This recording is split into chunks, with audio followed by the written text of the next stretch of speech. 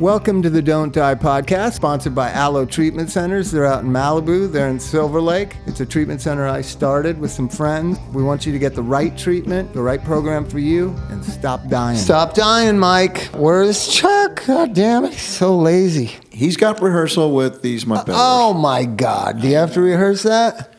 I don't think so, but apparently they do. Well, we have one of the greatest musicians in LA history with, let's ask right away. The great Paul Roessler, the Screamers, Twisted Roots. I remember the first time I saw Twisted Roots, I was like, well, of course, in love with Maggie Eric, but... We all were. We all were. But just the greatest guy and just an amazing human being, Paul Roessler. Let's jump right in. I've been waiting for that intro my whole life. We focus on sober artists, really, you know, Well, which you discussed last week. If you're over 50, that's all you got. You die before. How many people our age are still alive that are still doing drugs? I don't know many. I don't know any. They're all dead. I'm thinking, because I work with a lot of people, and the guys our age, they put the plug in the jug at some point. They do. Yeah.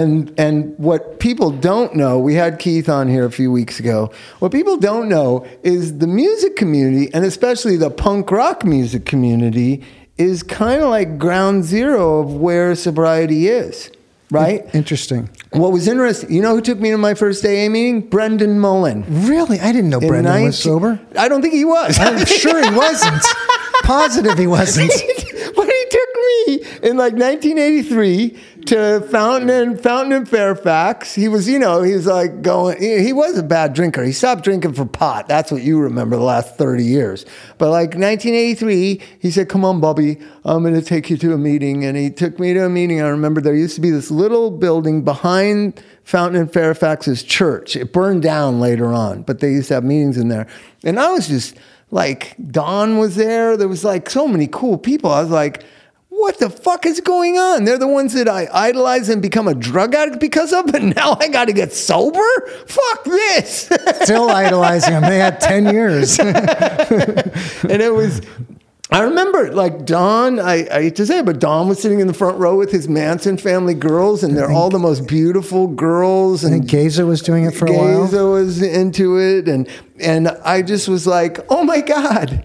Yeah. Like, how quickly that turnaround was from like 77 to 83. That's not that long to go from heroin addict to sober person. Like, yeah, I put it off. I put it off into the 90s. Did you really? Yeah.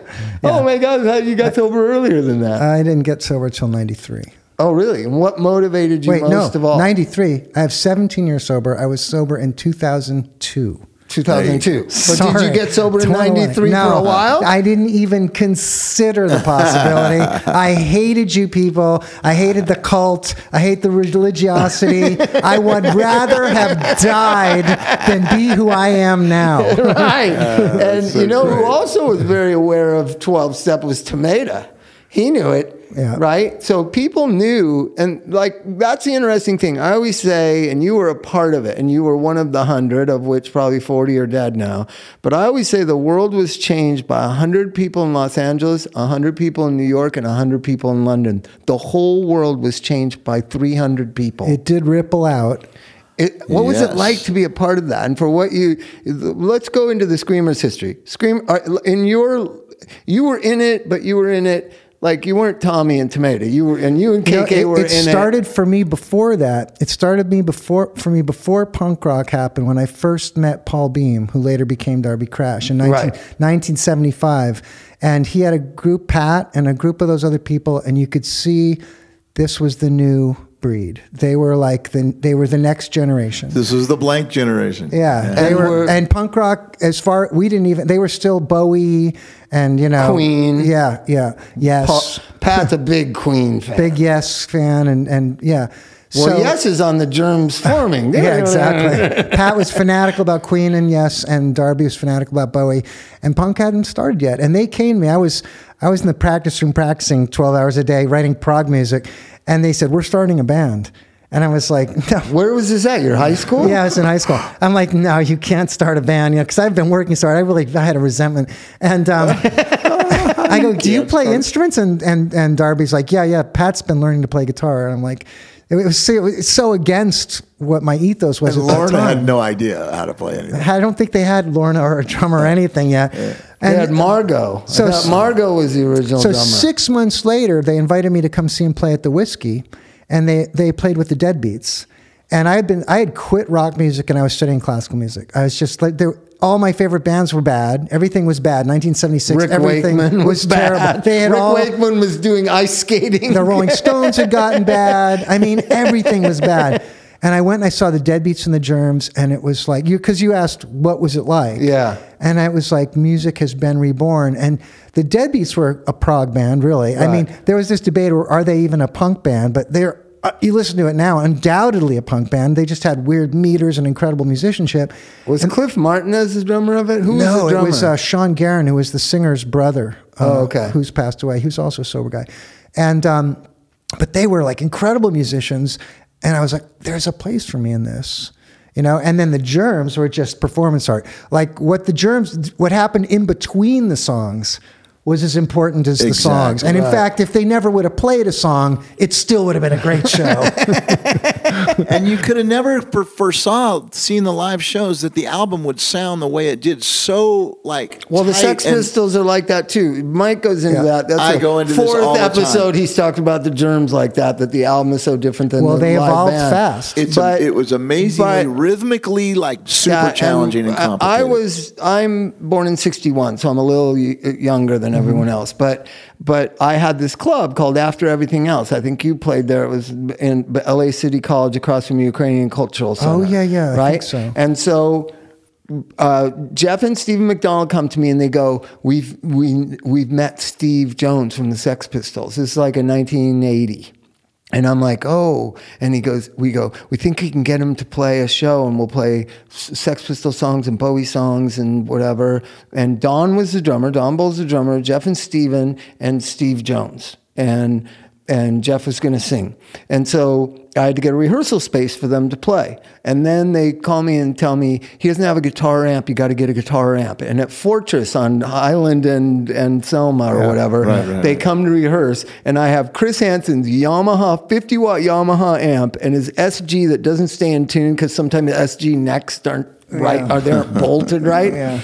Steve Jones comes in, he's just out of his mind on dope, and he goes, oh, okay, and I give him the guitar, and I had to pay him for rehearsal. I remember he wanted $50 to come to the rehearsal, and I'm this 19-year-old kid, like Mr. Concert Promoter guy. I have no idea of what I'm about to get into.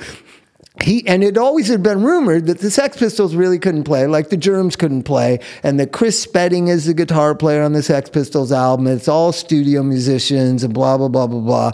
Dude, that guy took that SG that wouldn't stay in tune, that Yamaha amp, and he kept tinkering with it, and then he turned to them, and that Sex Pistols way he holds his guitar down like below his ball sack, and he just looked at them and goes, what song are you going to play? And they said Holiday in the Sun or whatever, and he just went, and we just all were looking at him. Even Don, who was in the Germs, was looking at me like, that's the Sex Pistols guitar player. Well, Pat, there's a reason Pat's been in Nirvana and the Foo Fighters for the last 30 years. I mean, Pat is an incredible musician. You know, he is. He comes out of this, you know, Yes and Queen. So he already had this and I think his mom was an opera singer. And I'm a big believer when you have music in your family, it comes a little easier. Right. But his right hand, Pat's right hand, man, he's like Keith Richards, right exactly the well, that's what I was going to say. Where it needs to be at all times. But let's study that, because I was on the Bicycle Thief, my band opened for Foo Fighters for a year tour. And so I watched it all the time. Mm-hmm. One of the things that's interesting about Pat is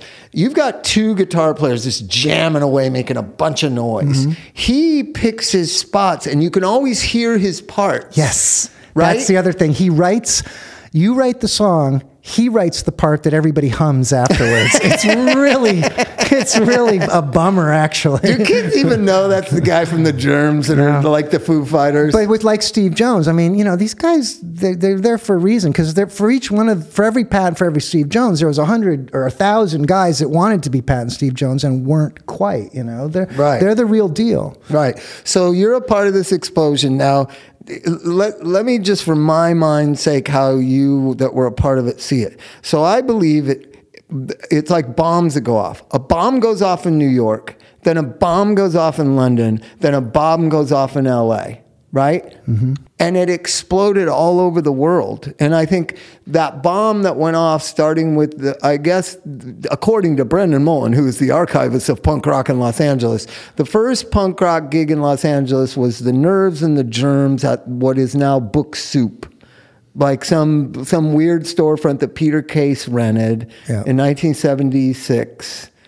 And that's the big bang of Los Angeles punk rock. Is that how you see it? I mean, because Brendan's the one that gets to write the history of it. Like I said, I was in Paul Beam's cult in high school, in Darby's cult, but I went off to college to study classical music, and I was gone for about 6 months. And when I came back, The Mask was going. So I wasn't there at the very first thing. I didn't see but the bomb goes off, and really, what's interesting about Pat's journey is he goes up in that explosion into the air and he lands at the end of it, which is Nirvana Nevermind. Mm-hmm. That's when the world just gets profoundly affected by what happened in 1976 and 77. It's not till 1992, right? I mean, and not completely. It just keeps reverberating. Not completely in a good way when we say change the world. I mean, it felt so positive to me, despite the sort of dark decadence of it all. It felt so positive because for me it was about creativity. It was really about, wow, I thought rock music was dead and nobody could do anything original anymore. And I was so wrong because it's really just starting. Things can be completely reborn out of like a dead art form can just come to life. Yeah, it felt very retrospective, But that's not what the explosion as the tidal wave. But it was the clothes, it was the freedom of the girls, it was so many things. It was girls and bands. The radiation that went out is fashion and cynicism, unfortunately. Unfortunately. This postmodern, cynical view of everything. Everybody's so cool. That I know that was the pose we were all taking, So well, my favorite thing is Keith Levine's quote on Tomorrow Show with Tom Snyder. I'm sure you watched it when you were a punk rocker. If you remember, Public Image, Johnny Rotten and Keith Levine were going to be on the Tom Snyder Show, which was like being on the Johnny Carson Show. Yeah. And they were so negative, and Warner Brothers Records is tied to GE, and they killed children in Cambodia and blah, blah, blah. Yeah. And it was just it wasn't much for me to follow, like this suburban middle-class kid. And then Tom Snyder gets a little irritated and goes, well, is there anything that you guys do like?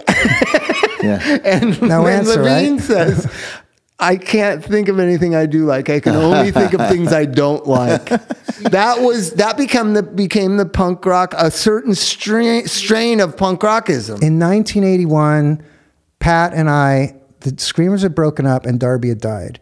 And we already knew that was a dead end. That unrelenting. Public Image was so good. I love them. You have to admit their music was so good. I love them, and I love John Lydon. I love it. But there's in literature, the movement was called the New Sincerity. David Foster Wallace and a lot of people. Yeah. And it was like 10 or 15 years later. But we already saw. There's got to be more. It can't be. And there were funny, happy punk bands too. And you're always walking the border of being really cheesy and sentimental and awful. It's this like difficult thing to walk, And then what did you think? So then comes your children. I think of Thelonious Monster as the children. Do you know this joke that Tomato? You know that me and Tomato were pretty close. Pretty closer than most men are sometimes. So they had a gay relationship. I'm not sure I knew that, but now I do. Anyways, he used to always call me Eve.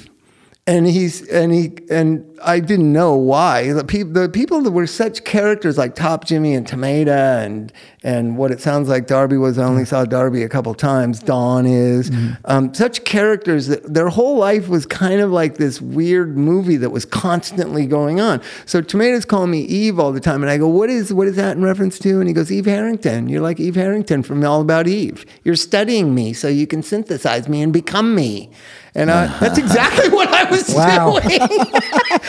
He saw right through you, didn't he? I became a hybrid of like Darby Crash. You and Jello and a bunch of you guys. Really just copied Tomato, right? And so the Screamers are the one band that nobody's really seen, heard, understands. I only saw the Palace of Variety. I never saw the Screamers live. Did you see the Screamers live, Mike? I did. I actually have talked to Paul about this. I saw them a number of times, but the one that really sticks out in my mind was the scaffoldings. On stage, they built at the Whiskey A Go-Go, giant scaffoldings, and Tomato was in a straitjacket. That's the Palace of Variety, isn't it? No. And he had the wireless mic with the big box on it, and I think he had it taped to his hand or something, and he was in this straitjacket. 1978. Hanging upside down? Or no? No, climbing all Running over around. the place. On a running around. straitjacket? And you guys were kind of tucked, because the stage was not that big and it had scaffolding all over it. And you guys were kind of tucked underneath. We're all stationary because there's no guitars or bass. So 2 keyboards and drums. So we can't move. He's the only thing that moves. You know? So it's very, very static other than Tomato. And that was amazing. I will say I've been... Tommy moved, though, like he was a guitar player. But we can't leave our spot, closer, you know? Right. So, I've been in a lot of bands, as you guys know. The Screamers, every live show was about as good a live show as I've ever been in. You know, Yeah. I joined the band; they were already going. I was like the new kid. I could play because I've been studying. It was the best live band like ever. It was. It was just wow. I would just be standing up there, just looking around, going, "Wow." What was the thought behind the Palace of Variety? Because it was 5 nights, wasn't it, at the Whiskey? Well, at that point, the Screamers were broken up. I know, but what was the plan? You played that show, though, No, didn't I had you? nothing. Who played piano at that? Who knows? Did you go to it, or were you mad? Oh, you were mad? I might have gone to it. I can't Were you remember. mad at Renee Dalder? Who do you think perverted Tomato? Because Renee Probably. gets a lot of anger towards him. So we agree, like Mike and I who saw the band, we agree like, wow, great band. One of the great bands maybe of all time. So Renee's take was the Screamers are a terrible band. We got to get Tomato out of the Screamers because Tomato's the talent and Tomato's going to be an actor and we'll have some sort of, different... But let's go back historically because there's so much mythology. I don't know if you know my son Elijah. He's like a Screamers... He's like A.J. Weberman of the Screamers, right? His favorite thing and is obsessed with. So he says that instead of Devo, Eno wanted to sign the Screamers and Tommy and Tomato wouldn't do it. Is that true? Don't know. I was not privy Did they to not even tell I was you? not privy to those negotiations. They had me on probation for 6 months. They tied me up a few times. I was 18, They were older and How old is KK? Is KK their age? Were you into drugs by then? I was not I smoked a lot of weed and I did a lot of hallucinogens, definitely. Right. And I would sort of take whatever. I was kind of counterculture guy.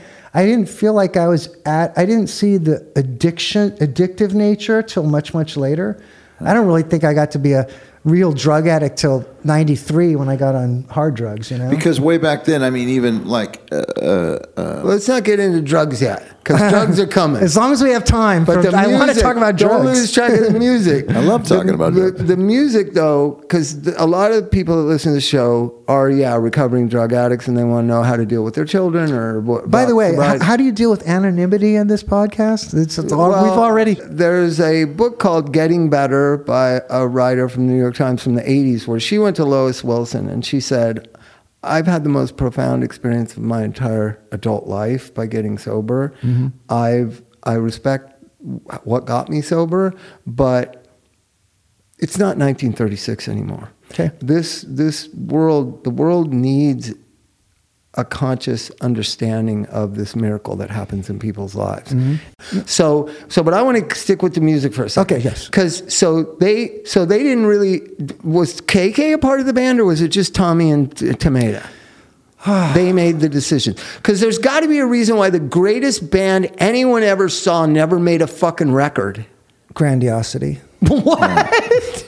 What? Well, okay. So there was legitimate concern that the live performance, the theatricality of it, and Tomato's voice would not translate to record. But if anybody could have done it, Eno would have done it. Rap music didn't exist yet, 122! I know, 122! 2 years later, we could have said, hey, he's just like Public Enemy, and it would have been fine. But at the time, nobody saw the connection, and there was legitimate concern that this could never translate to radio for sure, because there's no MTV either. But Devo is the band that everyone says is the one who benefited from the I agree. Screamers kind of world. Devo took a traditional rock and roll record company route, and I agree with you. That's a really good point you made, that Eno might have been able to figure it out. But that was one of the concerns. The other thing was, I think Tomato might have already known he was getting sick, but even if he didn't know he was getting sick, it's so funny. They had so little, they honored their band so little. It was a stepping stone to something much bigger. They wanted to start a record company, a film company. Right. But you know what remains? The band. Gary Panter picture of him. Yeah. It is the most iconic, other than the Circle Jerks little slam dance man. Or the bars, or the Blue Circle. Right? That we did have the best face, graphics. That revolutionized graphic arts. Yeah. I mean, I remember being around that Slash world in 80, 81, 82. It was the advent of a new art, new everything. The way that film was edited came from punk rock. The Simpsons. Everything comes from that explosion. And it does have a profound effect. I never thought of it as a cynicism. I think the cynicism existed because of the Nixon administration and nothing really changing. The cynicism was going to be there. It's more just this stance, this super cool, edgy stance. And what I'm saying is the cool, edgy stance is great. It's just that's the only thing but that the sometimes... Screamers define that. They're the greatest band of a generation. They don't make a fucking record. How cynical are you? Maybe that's an anarchist statement. Do you realize that there are people making money off of bootlegs and T-shirts and that image to this day? And, Tommy could have a lawyer getting every one of those people and stopping him, making them pay him, and I've never heard of him doing it. I've never heard him doing it. For a while I thought, he's so bitter, he just wants nothing to do with it. But now I prefer to think of it as no property. Everybody gave it away, and that doesn't really sound like Tommy to me, but it's romantic to me and my nature. Well, it's Gary Panter that did the drawing. Yeah, right? we paid Gary $100 for that logo and owned it outright. Of course, that's awesome. So that's the story of punk rock right there in one. But luckily, you can go to YouTube and watch all this Screamers videos. Yeah, I think you can get the idea, kind of. Yeah, it's a little black and whitey grainy. You get the energy of him. He was, the other thing about Tomato, because then I can pick it up from 82, he has this energy. It never stops. It's always a joke. There's always a movie going on. It's always on all the time. And he did this thing to me all the time because I was this little step and fetch it guy for a couple of years. And we'd be on the bus and he'd say, look at that. There's Aldo Reyes on the bus. Anybody that kind of looked like somebody, he would say was a celebrity. Then wherever we went, he said, Bob and I saw Aldo Ray on the bus. Exactly. People ask me, was I close to him? He was the most joyful person to be around. People ask me if I was very close to him. And I got to say, what you're describing, I always felt a remove. I always felt like he is performing. All the time. So I could be in a band with him and still feel... But there was also an age difference as well. But Fayette knows him. Fayette's the only one that really knows him, I think. And she would tell me the real story of his life, and then he would have this made-up story like, Mama DePlenty used to beat me up and all this kind of stuff. And that's not true, Tomato. Yeah. Faye's told me her whole life. Yeah. And he'd be like, I don't know what you're talking about. Yeah. I'm from East L.A. Mama Mama DePlenty would beat me up all the time. There was such weird things in the early punk scene. Like always putting you on. It's always a put on. You could never know Tomato's age. It was a top secret. You never. And if he was in the Cockettes, he was a little older than everybody else. And then Trudy and Helen were known virgins, and it was who's going to be the first? What a weird thing, right? I'm imagining you were the first. Well, you go back on the prior. With Helen, no, Sid was the first. Oh, really? Yeah, Sid was first. So, wow. So, yeah, but isn't that if you go back to groupies in the 60s, it's like everybody was banging everybody. But we had virgins, literal, the queens of the scene were virgins. Isn't that odd? That's odd. It kind of tells you something about the sort of innocence, because there was an innocence about it. And it was beautiful. And and then comes the 80s. And there was not a very big focus on sex and, and that whole thing that drove society. There was that drove society. With Jane and wasn't, there was. Well, Darby in high school. I'm talking about in general, like with the 70s, how it was so focused on disco and well, we weren't sure. It's like, sex. we couldn't be like hippies, so maybe we're not supposed to do, you know what? We're trying to be different. We didn't want someone to say we were a hippie. So there was no free love. We didn't know, but a girl like Helen, it's like you would not mess with her. She was. You ended up marrying her. I married her, and I figured it was an act. I found out, no, that's who she that's is. real. Right. But God bless her. I mean, she's an amazing, strong person. Been taking care of business for many years, right? And so then the thing that I remember is Twisted Roots. And Twisted Roots was your band. You led it, right? I started it, but But it was unique. And there's the thing, like now you're getting into 82 where everybody's thinking, what's going to be successful? What's going to get a record deal? That's where I walk in, where everybody's trying to get a record deal. Right, let's make some money out make there. some money. And it had already been corrupt by 1982. I mean, I had just gotten off tour with Nina Hagen, so I'd already been touring like a rock star in Europe. She was like on CBS. God. She was huge. God. And you know what? I've never felt so uncomfortable in my life as touring in those tour buses. And I couldn't tour in the bus. I would go in the truck with the equipment. It just felt so because because I'm just coming out of the punk scene, and like all of a sudden, and there was. She didn't have a problem with it at all. No, none of them do, because it's like you said. And I hate to use the word corrupting. It's not so evil, but it's so hard to say no to when everybody says yes, yes, yes to you all day long. The first time someone says no, you're like, what? You're saying no to me? So I don't know. It just felt really, when I started Twisted Roots at the same time, someone set up an audition for me to play with Missing Persons. Now there was a band that was put together to get a record deal, and it was Terry, big, exactly. right? So Terry? Is that why? I did that audition. No, the same management as Nina. Oh, okay. So they were looking for keyboard player. I went down. I just wanted to play with Terry Bozzio. I mean, my God, one of the greatest drummers ever. Right. So we went down. They jammed. We were getting along really good. And halfway through, I was like, this is not me. Twisted Roots I already had going, and that was really me, And so let's go to Twisted Roots. It's Emil's the drummer, Mm-hmm. and then Smith. Pat, you, Maggie, and there was somebody else. Who else was in? My sister. Oh, okay. Oh my Yeah, God! right, Kira. Pre-Black She Flag. was like a Pre-Black teenager. Flag. How old was she in that? Let's see. That was She must have been 17. 81. No, she was 20. She was born in 60. She's the same age as you. Oh, really? Yeah. She seems so much younger. So and then what happened? Watch your step with her too. We talked about Helen and Trudy and Pleasant and Kira. She is, I like to tell one of the most amazing accomplishments She I've survived ever seen 7 anyone years do. in Black Flag. She's got to have discipline. Hey, the same time she was in Black Flag, she was a computer science business major at UCLA. At the same time, they would set up their tours to begin the day her semester ended, and they rehearsed 365 days a year. I know. 3-hour rehearsals. Can you imagine? But that's not music. That's the military. It was, and all those guys after practice they would collapse Smoke and have a few pot. bars. Yeah. Kira was studying and graduating from UCLA. Wow. That's So amazing. that is amazing. Superhuman. Super amazing. Superhuman, and she still is. I mean, there is one tough. So then what girl. happened with that? Does she live down in because San Pedro?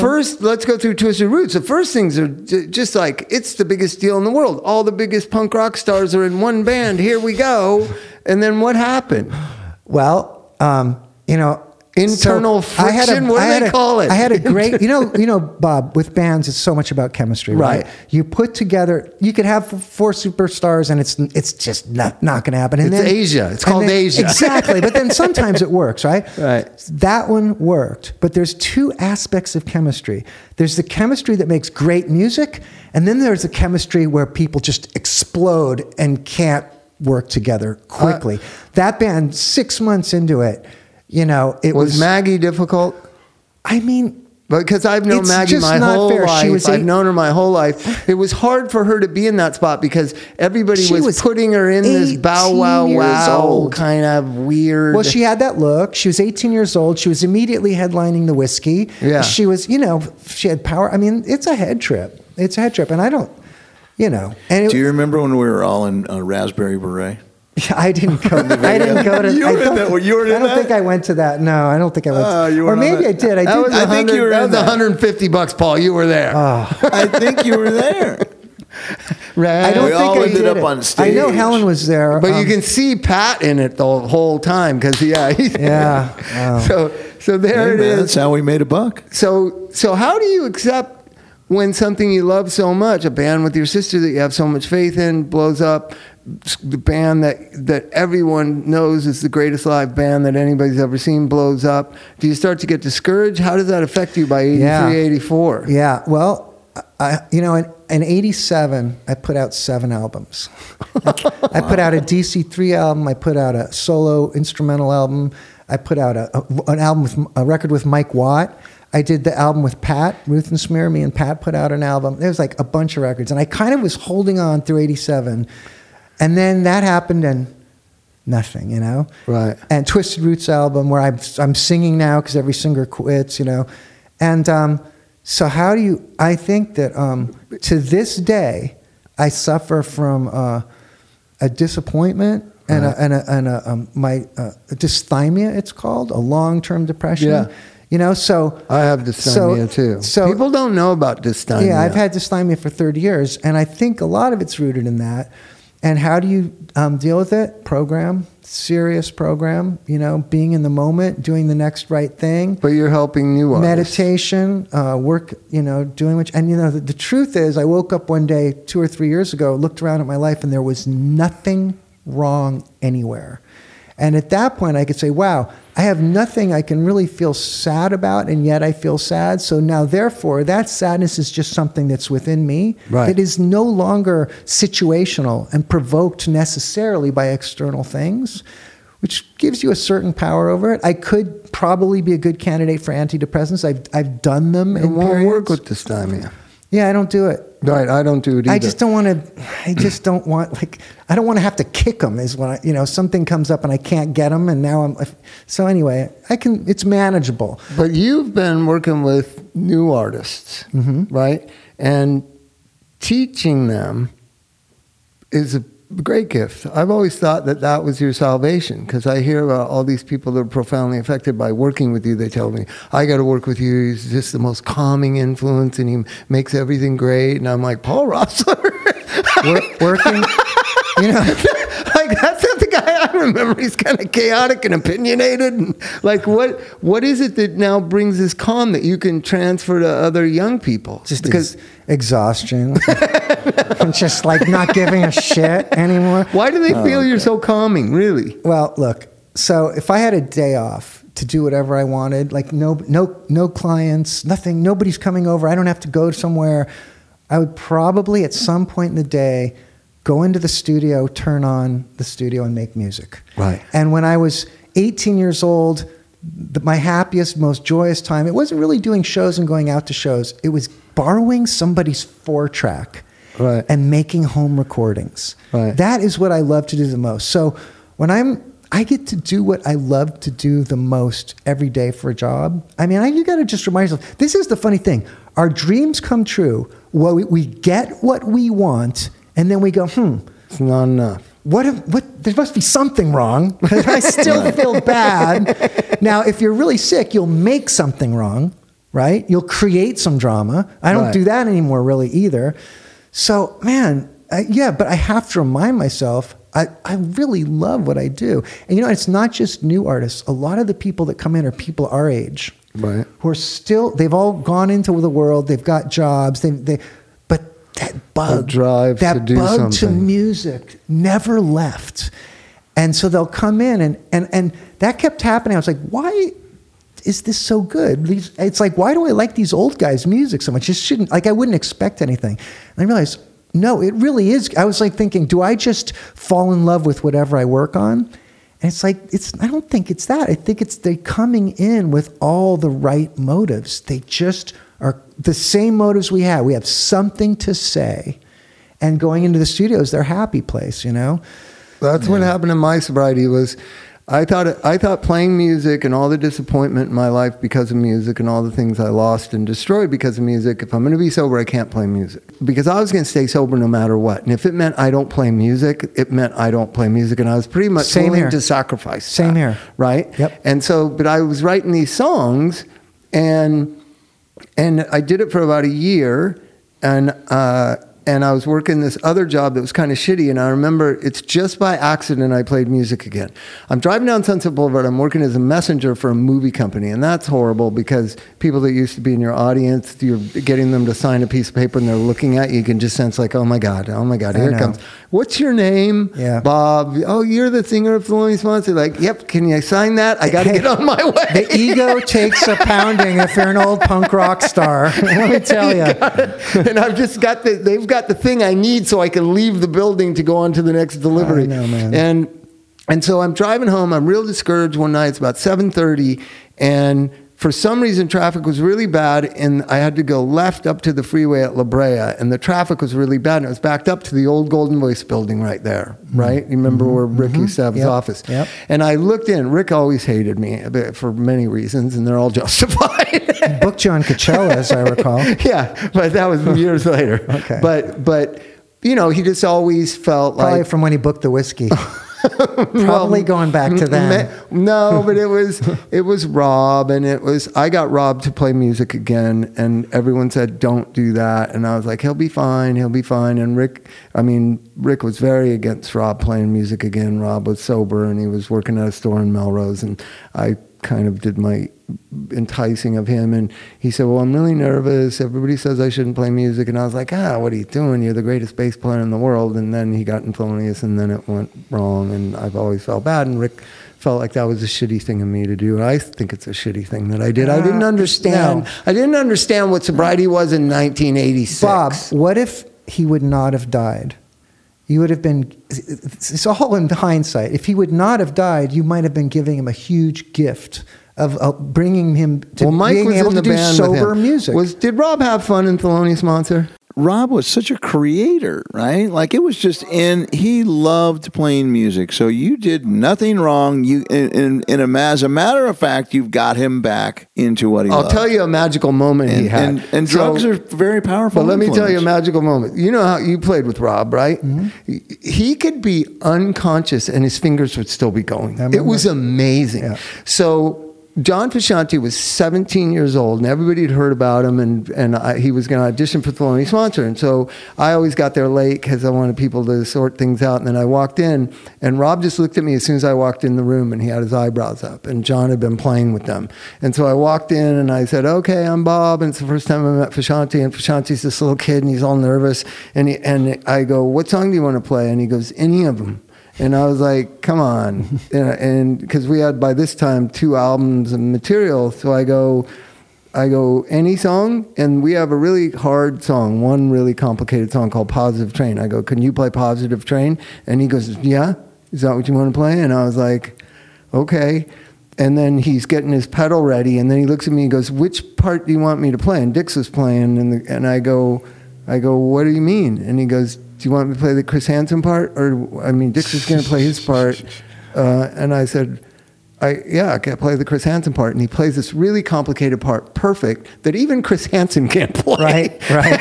I'm like, by the time we hit the downbeat and we're in the second verse, Rob is just looking at me like, can you believe this kid? Yeah. That was a magical moment for Rob. Yeah. He could recognize somebody that's as good as him. Like, I don't think he had ever played music with somebody as good as him. I think he was the best bass player who ever played in punk rock music. He was as solid. He could slow a drummer down. He could hold the beat, because Pete was notoriously... I just play with him in 45 Grave, and that music is not simple. It's not. It's not simple. It's not easy. I mean, it gets really slow and really fast. And it's in... Every song's in different key. It's... Does Don speed up and slow down? You know, I don't know. I have Don for some sessions, and he's a pretty solid good drummer. Yeah, I mean, he's great. Not only is he, I don't think he... Doesn't mean you're not great. Charlie Watts speeds up like crazy. I'll tell you when Don's probably better is when he's been practicing, because all of us, if we don't practice for a couple years, we'll get rusty. But Don he knows every record that was ever recorded. He knows every drummer. He'll say, I'm going to play this a little, Ginger Baker, I'll play this a little, but he'll never say anybody you've ever heard of. Right. But his knowledge... And that knowledge, it leads to feel. And for a drummer, like, feel is the most important thing. So my experience with sessions, he's annoying because he's too detailed oriented, but his feel and his knowledge is just really. I mean, he's the real deal too. Don is. But like in the Germs, you could never tell what kind of connection Pat and Don had, like live. You would never even pick up on it. I just always felt like it's a drum solo and everything else goes on around. That's what you thought. That's what you thought. And then when you heard them on that album, GI, it was an amazing marriage. It's obviously my favorite album of all time. He talks about it every podcast. The marriage between Don and Pat was just amazing. Listen, there was no other connection. When the first single came out, and this is Nicky, this is before Don still, but when that first single came out, that just shocked everybody because the single before was Sex Boy. I mean, the Lexicon Devil single. Yes. And the evolution that had happened from the forming to Lexicon Devil was like, good Lord, what happened? So we kind of thought maybe that this album was coming, Yeah. But, and Lorna just played very simple and just laid back and did not really, just. It was neat when they play any tricks. It was neat when they made the movie and Lorna, Don, and Pat were on stage together again for the first time in 30 years or whatever it was, and the kids singing. And it was like, oh my God! Did you go to that? The Germs, yeah. You didn't go to Passive Variety. You went to the Germs reunion with an actor singer. Come on now, Paul. It was a movie, and it wasn't planned. But they played. It was the rap party. Yeah, they played the rap party, and they just decided to do it. Oh, that's amazing. I might have gone to Passive Variety, but it was horrible. I loved it. It was just garbage. Anyway, so let me tell you how I played music again. I'm looking in the driveway of Golden Voice, and Paul T's car is in the driveway. And I pulled in behind him, and I walked in, and Paul was in his office, and I said, dude, can I just work here? I know Rick hates me, but can you figure out... I think I'd asked a couple of times before, and it was like, Rick would never have that. Not yet, no. So then Paul goes, somebody told me that you've written a bunch of songs. And I go, yeah, but I mean... just acoustic songs. And he goes, listen, if they're good like your old songs, he said, come here tomorrow about this time and play them for me. And if I like them, we'll start a Golden Voice record label and we'll make a record. Wow. And I was like, and so we did. And it was Josh Klinghoffer, who's now in the Chili Peppers. He was 17 years old. And we played in Paul's office for him, just like 5 songs. And he goes, I'll do it. Yeah. So what do we need to do? And I go, well, I make like $2,000 a month at the movie thing, but I could get away with like $1,500. And he goes, does the kid need money? And I go, no, he lives with his parents. He'll be fine. Oh my God. So he gave me $1,500 a month to quit my job. Josh ended up getting $500 a month. I'll start with that. And we started just writing songs and making a record and making demos. And how I would have never played music again if it wasn't for one of those original 100, Paul Tillett, trusting me, giving me an opportunity and saying, no, you need to play music. Actually, it goes back to somebody giving you a guitar. Right. Yeah. Isn't that crazy? Yeah, but you guys know, I'm not. I don't believe in the supernatural. Right. But I do understand why people use words like miracle, because things are unexplainable. I mean, maybe with advanced enough science, you could somehow figure out mathematically how maybe somehow, except human brain is limited. It's like trying to teach a cat calculus. I just say it's people. I think people in love and caring about one another. And even though I didn't love myself, I made music that made people feel something, and then they had this kind of feeling about me, and it's all based around people. Right? And that's why I'm saying, right now I think we're in a very disconnected time where people don't think they have power. They don't think anything changes. They think cynicism is rampant. They think negatively. And I keep telling them, 300 kids changed the world. Changed the fucking world because they aligned with the truth of their lives and they just didn't give a fuck. Oh man, I see people committed to change all over the place, I mean, the younger generation they're the hope, I just meant where I really in my daily life see sometimes the influence is this hyper cool stance, you know. That's all. I mean, you don't see it in hip hop. I see it in hip hop. One of the bands hip hop couldn't exist if you listen to the history of hip hop according to Chuck D. It's the Clash. The Public Enemy was going to be this hip hop version of the Clash. Yeah, it's true. Do you know that? It was designed as that because he loved the Clash. I like Public Enemy so much better than the Clash. You're just a musical elitist. You can't take limited. I just like them so much more. I love the Sex Pistols, and I love Public Enemy. I love Public Image. Clash. What is it about the Clash you don't like? I don't know. I don't know. Is it too preachy? You know, it's like I like Game of Thrones. Other people don't like Game of Thrones. It's like I like it. Whatever. I'm not going to try to convince people. What is the chemistry behind Public Image, do you think? It's jaw wobble. Love jaw wobble. If you've ever been with him, he refers to himself in the third person. He calls him the jaw wobble. I'm the jaw wobble. Like there's another jaw wobble. I was at that first Public Image show at the Civic. No, the it wasn't at the Civic. It was at the Olympic. Yeah, Were you there? I was there. Damn. That was scary for hippies. But he's the one that lays down. He's the one that lays down this foundation for this thing, man, that gets built on top of it. That's amazing. Yeah, but I think Levine already had all that in his Do you head. know that Keith Levine? I heard that Keith Levine was the guitar tech for Steve Howe on Yesterday. Yes, and that he taught him. That tells you something. And he taught him how to play guitar. Tells you something, doesn't it? And another thing, every musician I know knows this. The original guitar riff to the thing that makes U2 famous is a rip-off of Public Image theme, and that is I Will Follow. It's the same thing. The first time I heard it, I know, every time I hear U2, I'm like, it's just flat-out rip-off of Public Image. Yeah. With somebody howling But like Public Bruce Image Springsteen. Public Image was definitely first, right? Yeah, for okay, sure. just making 78. Just making sure. But you know what I'm saying? But what's different about U2 is they just put Bruce Springsteen singing over top of it. Every hardcore band in the world is playing Lexicon Devil just a little bit faster. I mean, well, let's get to the, probably the Ramones. Let's get to the musical side of things, which of all the bands that I thought would be copied, I think that it was Public Image that was such a profound effect on me and Chris and a lot of us. It was just this beautiful, artistic, imaginative, but yet primal, yet rock and roll-ish. It was just Metal Box is one of the greatest albums ever made. It was punk rock all over again. Like all over again, because let's face it, the first punk rock, there was a lot of sort of garage rock. No, it wasn't that, but musically, it was fairly traditional. The Ramones are pretty traditional. Dead Boys the are Sex Pistols are pretty traditional, but it was punk rock all over again. It's like, and this is only 2 years later, another leap of look at what's possible.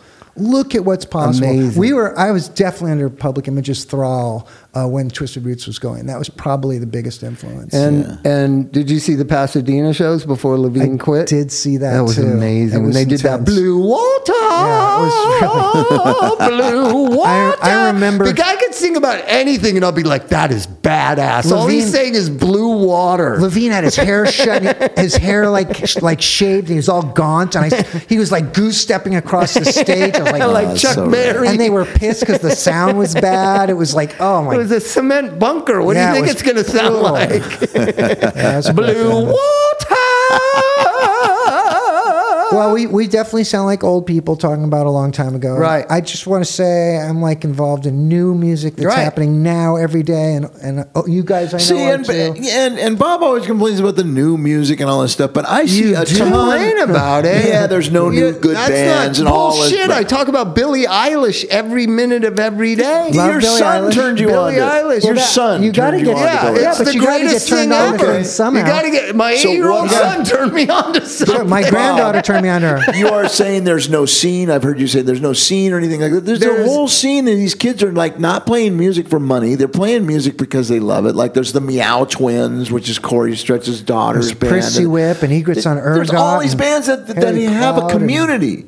Yeah, it's just like the old days. Just like the old days. Just like the olden days. And they come into the club, and all of their people come into the club, and they have a great time, and they leave. And they think that for them, it has the same significance and meaning that it had for us in 1977. It does. That's what what Billie Eilish does. I believe that too. Billie Eilish does. I'm a little. Have you seen her live?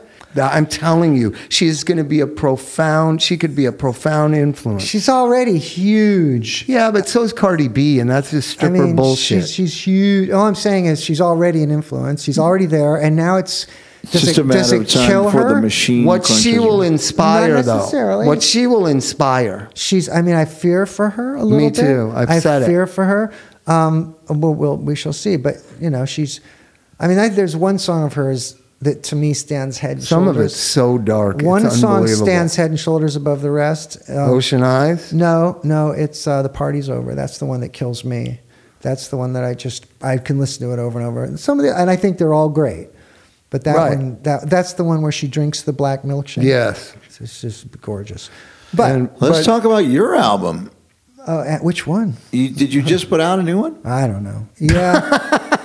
Yeah, I mean, I've doing a lot of stuff. Right. I'm in a band called Jeton de Mon Quartet. I put out a prog record. Prog record? But that was a few years ago, and I put out a record in 1 month. After I did the prog record, which was 700 hours on a 47-minute song, I did, I'm just going to write a song a day and just do them super fast. Yeah, I heard about this. I read about that. 612 it's called. I Right. did that.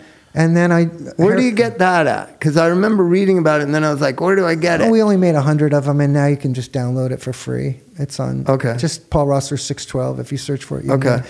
I was going through a breakup. It's a breakup album. Right. So it was like... And Love songs. I was like, I better document this because I hope I never feel this way again.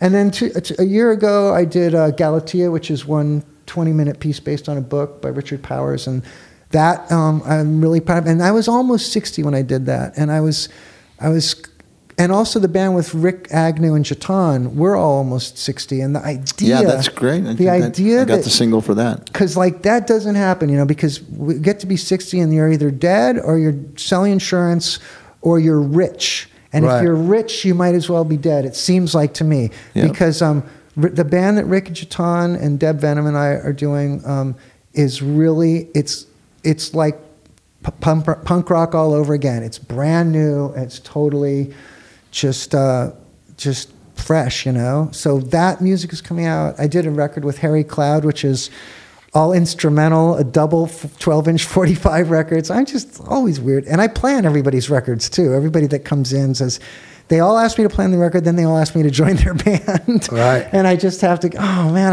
I love you Where guys. do you live? Here in Santa Monica? Where do you live? I'm just 5 minutes west of downtown. Oh, really? So like Echo Park. How come you were over here a couple of years ago? Echo Park adjacent. Were you living over here? I was up in Malibu for Malibu. 5 years at Geza Studio up there, working out there. I owe Geza a lot. We all do. Geza gave me my chance to do what I do. He turned me loose in a Pro Tool setup in a recording studio, and it's turned out at a certain point that that we've kind of gone our separate ways. Right. And one of the reasons we've gone our separate ways is when we were friends, I was always talking shit about him. I not like who I would become, Right. Which is weird. It was a weird thing. I really went through like, what is my problem? Because when I'm around him, I have this negative feeling, and it's funny now. I have space from him. We're not really in contact as much, and I feel warm towards him. That's so good, so yeah. our relationship is evolving. I always say that the punk rockers, we got just famous enough to keep us insane for the rest of our lives. Yes. I remember getting picked up in a limo from my house and taken to the airport and touring Europe and coming back, and then going back to my job, working on a burned furniture store, pulling the burned carpet out. Oh, God. Or grading in Downey, with a shovel and a wheelbarrow, Right. And then back to Europe, and be playing Conan O'Brien, and then back to, it's like. It is a weird roller coaster. It is. So you gotta have a tough thing for it, and so I stayed sober. I think I place great emphasis on people. I know some people don't. The supernatural or the hard work that AA is. I don't think it's very hard work at all. It's pretty simple. It takes a couple weeks. It's not really something to brag about for 14 years. You have to stop doing something more than you have to actually do anything. I remember that going through my mind.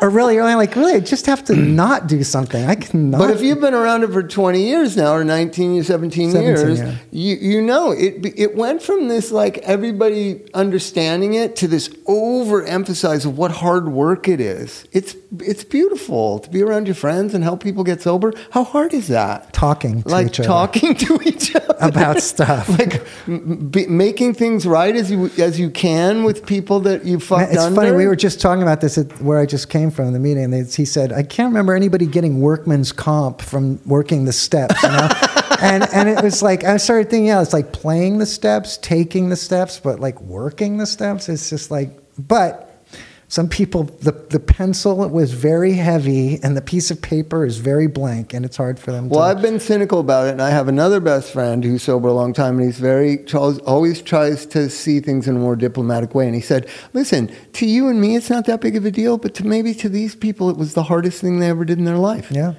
And I always, I never think like that. I wish I could think like that more. But it just irritates me when people say it's such hard work. It's in the book. Many people that we think of wronged us are very quite possibly spiritually sick. It's a good quote. Like I remember that was the point. I was reading this book. I was about to either throw it in the trash, or I was like 80 pages into it, and I was like, "This is really garbage." But they're going to tell me how I'm going to get over resentments. And I'd see if they have some good advice here, I'm going to stay with this thing. Right. And that was the passage. Like, people are like just doing the best they can. And I was like, wow, that is true. I'm resenting all. Later, I read The Course in Miracles. You ever do that? Yeah. They're like, don't forgive people. And I'm like, wow, for all these last 50 years, I'm thinking forgiveness. Oh, forgiveness. Right. What a beautiful thing forgiveness is. Look, if you're forgiving someone, you've already judged them that they've done something terrible, and you're forgiving them for it. So just don't judge what they're doing as terrible in the first place, and think how much time you've saved. Well, easier said than done. Well, but I think you get caught in I'll give you an example. I was sponsoring a guy. He's about 4 years sober. I'm about 8 years sober. He calls me one night. He moved to Idaho. He says, when are we ever going to sit down and go over my good qualities? And I was like, the fuck are you talking about? It's not in the book. It actually is. It is in the there, book. Yeah, it is. So, and this is the quote. He reads me out of the 12 and 12. No good shopkeeper would take stock of only his bad inventory. You must also make a list of all your good qualities. Glad you reminded me of that. And I was like, I had even read that in a 12 and 12 book study. And I remember that piquing my curiosity, like, what the fuck is that? But since my sponsors never did that with me, I was like, well, whatever. And he goes, well, I mean, let's just try it. Why don't you've never done it. You make a list of your good qualities. I'll make a list of mine. I'll be there in 3 weeks. We're playing somewhere and we'll go over it. So we'll go over it. And it was the hardest thing I ever did in AA. Sitting there and looking my friend in the eye and going, you know what? Man, that would be hard for me. To say that you're a very compassionate person, is that hard? It's hard. Bob, I have so many great qualities. It'd be like, the only thing that would be hard is the writer's cramp. No, I thought you come on. I understand. I understand. Like, it's hard to look your friend in the eye and to say, I have a good sense of humor. They start cracking up. Like, dude, don't go off on yourself like that. But really, you get down to it. Like, I do have a good sense of humor. I'm easygoing. I'm compassionate towards people, and I had to own it. It was really something I couldn't own. I could own the shame. I could own the guilt. I could own the resentment and the wanting to get rid of the resentment. But the good qualities we have, I don't think we really wholly understand them. And we can't. I just have a difficult time understanding. No, you can't see the empathetic side of you, and you can't see the forgiving side of you sometimes, But look, there's a trope in the rooms of people saying, I was a liar, I was a cheater, I was a thief, I was a blah, blah, blah. And it's like, I wasn't. I was a dad. I was a musician. I was dedicated. I was devoted. I loved my kids. I was not any of those things. I just couldn't stop doing drugs, and it made me bad at doing those things. Right. It got in my way. So I know a lot of you guys, you were horrible people, I'm sure. But I get really sick hearing that. It's just like, is it a requirement that we all go up there and shame ourselves? I know it kind of is, because it's always this faux humility. It's always reminded me of, I know that there's not a lot of understanding of other religions, but there is this Shia religious ceremony where they flog themselves. Right. And that's what it always felt like to me. I'm not a religious person. I'm kind of, I am an atheist. Which is not a bad word. It just means you don't believe in a deity. Yeah, non-theist. Just means you don't believe in I'm a deity. non-theist. That's what it means. But most of these people are atheists if they actually, when they say, well, my higher power is the energy. Yeah, you're an atheist. Yeah, you're an atheist. But they hate that word. But they don't like it, so because they're scared. Here's an interesting thing. Reagan never went to church in his fucking life. He just was homespun, homebody, spin the thing, and that whole religious thing of his was all made up by Lee Atwater, who was the campaign manager. Weren't they consulting psychics? I mean, yes. I mean, they weren't praying to Jesus. They were consulting psychics. But there's this kind of deep misunderstanding of what an atheist is or what it means. And I always get the same question. I know that you kind of identify as that. And I always get the same question. Well, what do you think happens after you die? I go, I don't fucking know. Do you know? You know what I mean? Like they're so convinced they know what happens after you die just because you say, I follow this religion or that religion. Like, nobody knows. If you don't believe in God, how can you be a good person?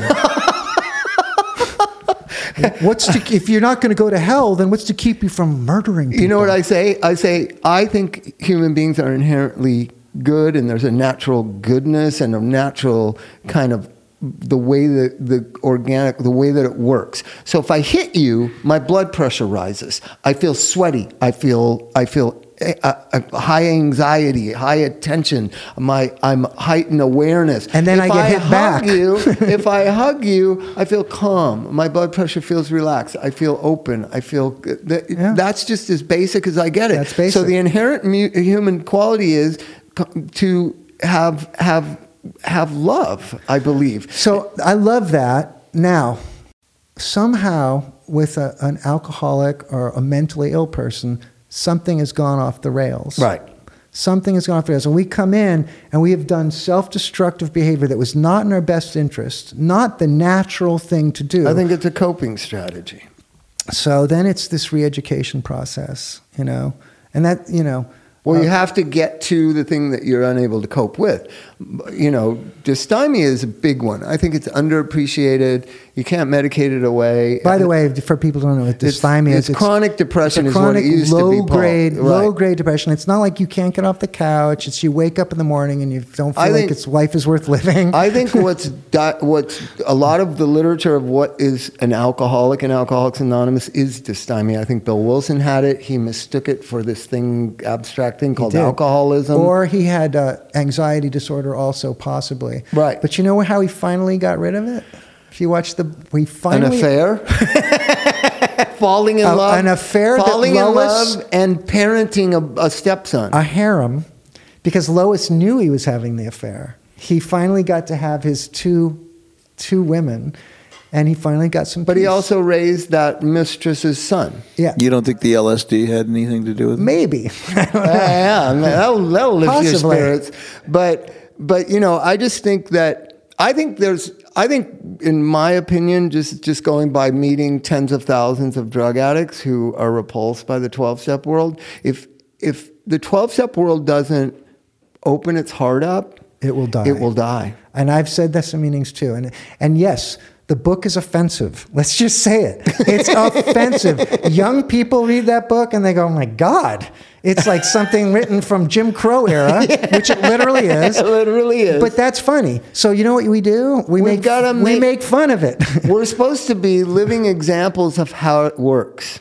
I go because I like stories. I go because I went initially because I needed to go somewhere. I go to pay back what it did for me and my family. Right. I did that. I also go to put on a little show and have fun and be a little performer. Yeah, which is fun.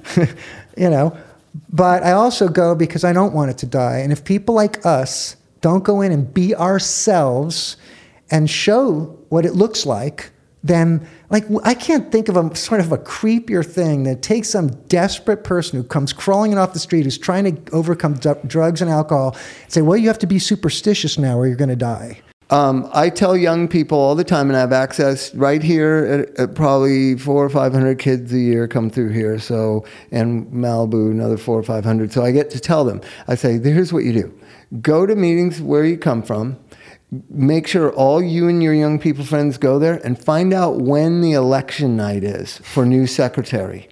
And bring all your friends there. Get elected. Nominate your longest sober person, and have all your friends vote for him, and then you control that meeting. And outrage the old people. And I guarantee you, on the third meeting, the third speaker you choose that's speaking to you guys, those old people will go away. They will. Yeah. And they're doing it. Bob, I'm so with you, and I think that's great that you're sending them out there because it's a generational thing, and it's like the 100th time everybody holds hands and says the Lord's Prayer after it says clearly that we are not affiliated with any sect denomination, but everybody's going to we're going to affiliate now, Yeah. And then they look at me like, I don't want to do this. I mean, I love Lord's Prayer. It's beautiful, but I really feel like it doesn't have a place. Guess what? My wife is 33. She can't stand it. She goes to Heroin Anonymous. I don't know if you know about this. Did she go? There's a Heroin Anonymous, and they're having their national convention in Arizona. I can't imagine how many there are, like 400 or 500. Wait, we talked about that a while ago. She went? She had gone before when she was in Sober Living, and that's the only meeting she liked. And so there's only a few. There's one in Pasadena. There's one in Claremont. There's probably one out here in Venice, Santa Monica. It is Los Angeles. Yeah, but really. I find syringes in my parking lot all the time. They're out there. That's not quite Heroin Anonymous. But for some reason, they don't have a book yet, so they don't have to do all the rituals and dogma. Neither did Bill and Bob. Well, they had the. But you know what I'm saying? But something about it, it's all young people. It's all the people that can't stand NA and AA. But yet they're doing the same thing, and it works because it does work. Let's call it Heroin Anonymous. Why not? But they don't have to say the prayers. They don't have to do anything. They end with silence. So I have silence for the heroin addict who still suffers. I constantly try to tell people that how does this work? Like it says God over and over again in there. It's doing something. So what is the psychology of faith? That turning your will and your life over. You see people do that and they like walk and they're not afraid and all this stuff because they think God is looking out over them. And it's like what I tell my guys and I tell people at my meetings is like, I don't believe in that, but I want that too. Why should they be the only ones that get to have this release by having faith? So I want to be filled with faith also. Faith, period, which I consider a psychological state, not faith in something. Right. But all this, there is this, in other words, that's got to be translated because it is doing something for us. It is doing something. And I want to be able to tap into those same things. I just choose love. Like, I really believe that when you get down to it. But then I found out that my ideas about love were not mature. But yes, for sure. My problem was that... Well, no, what I try to say, I know you're adult children now. The way you feel towards them when they were 2 and 3 years old. I'm lucky I have a 2-year-old and an 8-year-old. Just, it's something he has, young children. It's so beautiful. Like, just when you look at him, I have grandchildren. So you have that feeling. Better. You don't have to do anything. Just get the feeling, and that's it. It's so good. That's awesome. I have a 3. She's going to be 3, named Sydney after Sid Barrett. And she's potty trained, but she's not poop trained, right? So you remember that era? Yeah. And she'll just look at me and she goes, "I pooped just now." It's the best. Bob loves talking about the other day. My grandson, he had a basketball. He's 3. He's playing, and he's like. There was a bee and he smashed the bee with the basketball, and his dad made a video. They're vegans, He's like, well, why did you kill the bee? And he's like, he should be in the bush making honey. And like, you don't eat honey, why did you do it? And then he's like dropping it on the bee again and again. And he's like, whoa, fuck it does. He's like, look at the guts, It's just like, that was like, I watched that video over and over. The grandson, like smashing the bee. The vegan grandson. Oh, perfect. Yeah. Oh, my God. And making music's the same. If you can stay divorced from... If you can make business be a spiritual experience, if you do it for fun and for free and stay out of the expectations, stay out of the results and do it for the love of it. If it's possible, and it's tough because you finish the recording and what's the next thing? Now you want everyone to hear it. Right. It's just, then the head trips start, then all the psycho crap. But I get to be in the creative side, The creator is a very... Where does it come from? I'm obsessed with this thing. Right now, I'm going through a thing where it just comes to you. Like, it's the craziest thing. My brother-in-law died on Saturday night. I never was very close with him. We had our battles. And I just picked up my guitar because I didn't know what to think. because he's always been there. We've always kind of been this back and forth, not so great a relationship. He kind of replaced my father in our family. He's older. And I wrote this song just about me and him, our relationship, and about just finding out that he died. And then I was looking for a chorus, and it just came to me.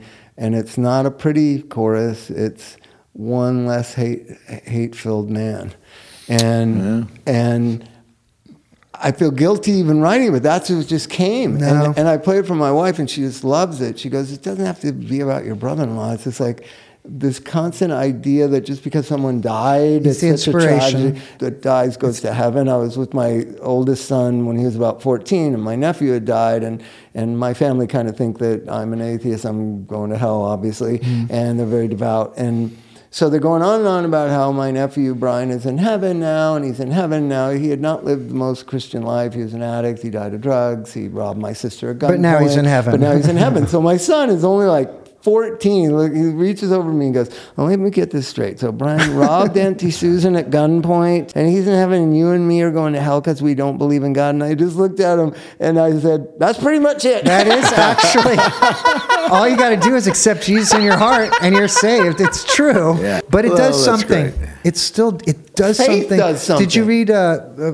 Varieties of Religious Experience? Yes. Bill Wilson But some talks of it's a about it. little heady for me. The idea that it does something for those people. I don't think it's some supreme being doing it, pulling some kind of strings, but that ability to, I don't know. What if age, here's one thing, so I read the parts that I could understand, right? And so the sudden and dramatic psychic change that Bill Wilson had, I kind of had that in relation to drugs, and then I had an educational variety over a long period of time. Yeah. And a lot of my psychiatrists always used to say, well, maybe, you can't give so much emphasis to one thing. So if there's so many factors, age is a factor, right? So you don't have the restless energy of 35. You're now at a different place in life. Your situation. And you've been working on things to try to understand. But he's a big attach-detach, right? That you want to be fully realized, and the ability to attach and detach. And I said to him, and he praised me for getting into a pretty mature, kind of phase. And he said, you're solid, stage 2 development. And I was like, how many stages are there? Well, I guess there's 4 stages to, and then fully realized self, or right, in the stages of development, according to Fromm or one of those guys, right. Rogers or something. So 2 doesn't sound so bad if there's only like 4. Yeah, but wait till you hear what they are. It's bad. So 1 is infantile stage, and he goes, that is most people you meet. Happy when they get what they want, sad when they don't get what they want. He's a Korean guy, and he's like, happy when you get what you want, sad when you don't get what you want, angry, black, white. And then second stage is, adolescence, where you start to understand the world, and you don't always get what you want, but it's not the worst thing, and discerning. And then third stage is adulthood, where you're kind of still grappling with going back to infant stage and all this kind of stuff. And I said, where are you at, Roland? And he thought for a long time. He goes, stage 3, 4 sometimes. And I go, and we're all headed where? And he goes, fully realized self. No one get there. No one get there. And I said, well, but I mean, how many people are even fully functioning adults in America? And he goes, oh, not many. Yeah, but Bob, maybe 3%. None of that applies to artists. All that 'Cause matters. they're rewarded. All that matters is the art. So the goal is to just stay We're in creators. the infantile stage and just create. Well, I think it's more pure isn't it pure when somebody does you wrong, they're wrong, and you're right, and black, white, and good, bad, and happy, sad.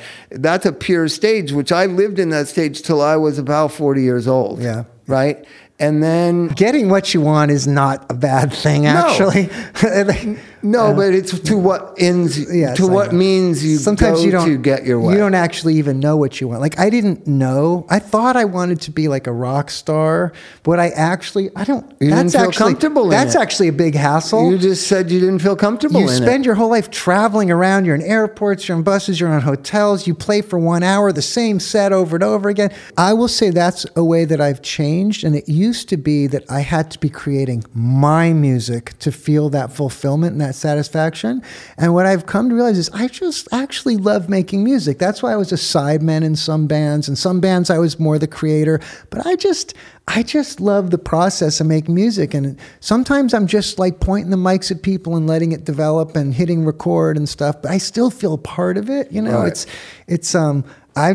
But I didn't know that's the thing. We don't know. You have to, when a door swings open, you walk through it versus banging your head on the door that won't open.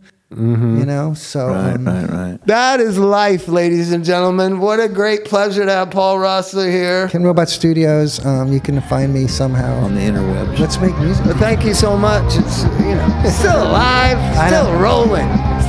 Some people lost a lot of money on the pool on us. They lost a lot of money on the death pool. Hey, this is Bob, and you can get a hold of Aloe Treatment Centers at 888-595-0235. That's Aloe Treatment Centers in Malibu and Silver Lake, 888-595-0235. Tell them Bob told you to call.